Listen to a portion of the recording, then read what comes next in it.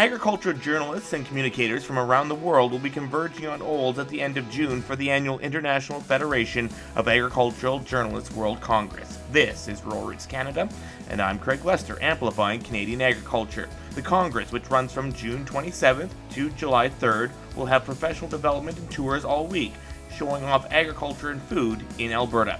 For over a year, volunteers from across the country have been working to put together the event. Co-chair Trevor Back says it's been a labor of love.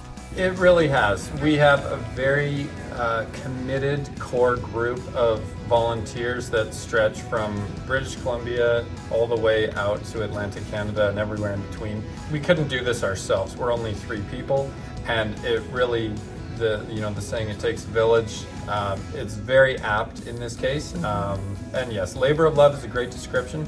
We're very proud of the program that we've put together for all of our international delegates, and we can't wait to show off Alberta agriculture. Co-chair Anne-Marie Peterson says the best part of the Congress is the people. I've been to a number of them, and it's like going home a little bit. You get to see these people once in a while at a conference, and there's such great people who are so passionate about agriculture like we are here, have a lot of the same problems, have a lot of the same challenges, but we really enjoy getting to know each other and getting to see each other at these conferences. And you have a network of people that you can pick up the phone and say, what's happening with potatoes in Denmark, if you want to, and they can tell you. Co-chair Jessica Goose says there will be journalists from around the world in attendance. So right now I believe that we have about 31 countries going to be represented, which I think is absolutely phenomenal. With that, some of them, I just had a person sign up yesterday from Japan.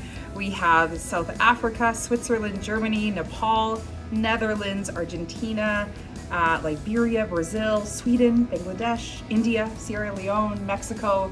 The list could literally go on and on and on. If you enjoyed this feature, be sure to check out the podcast farm at ruralrootscanada.com.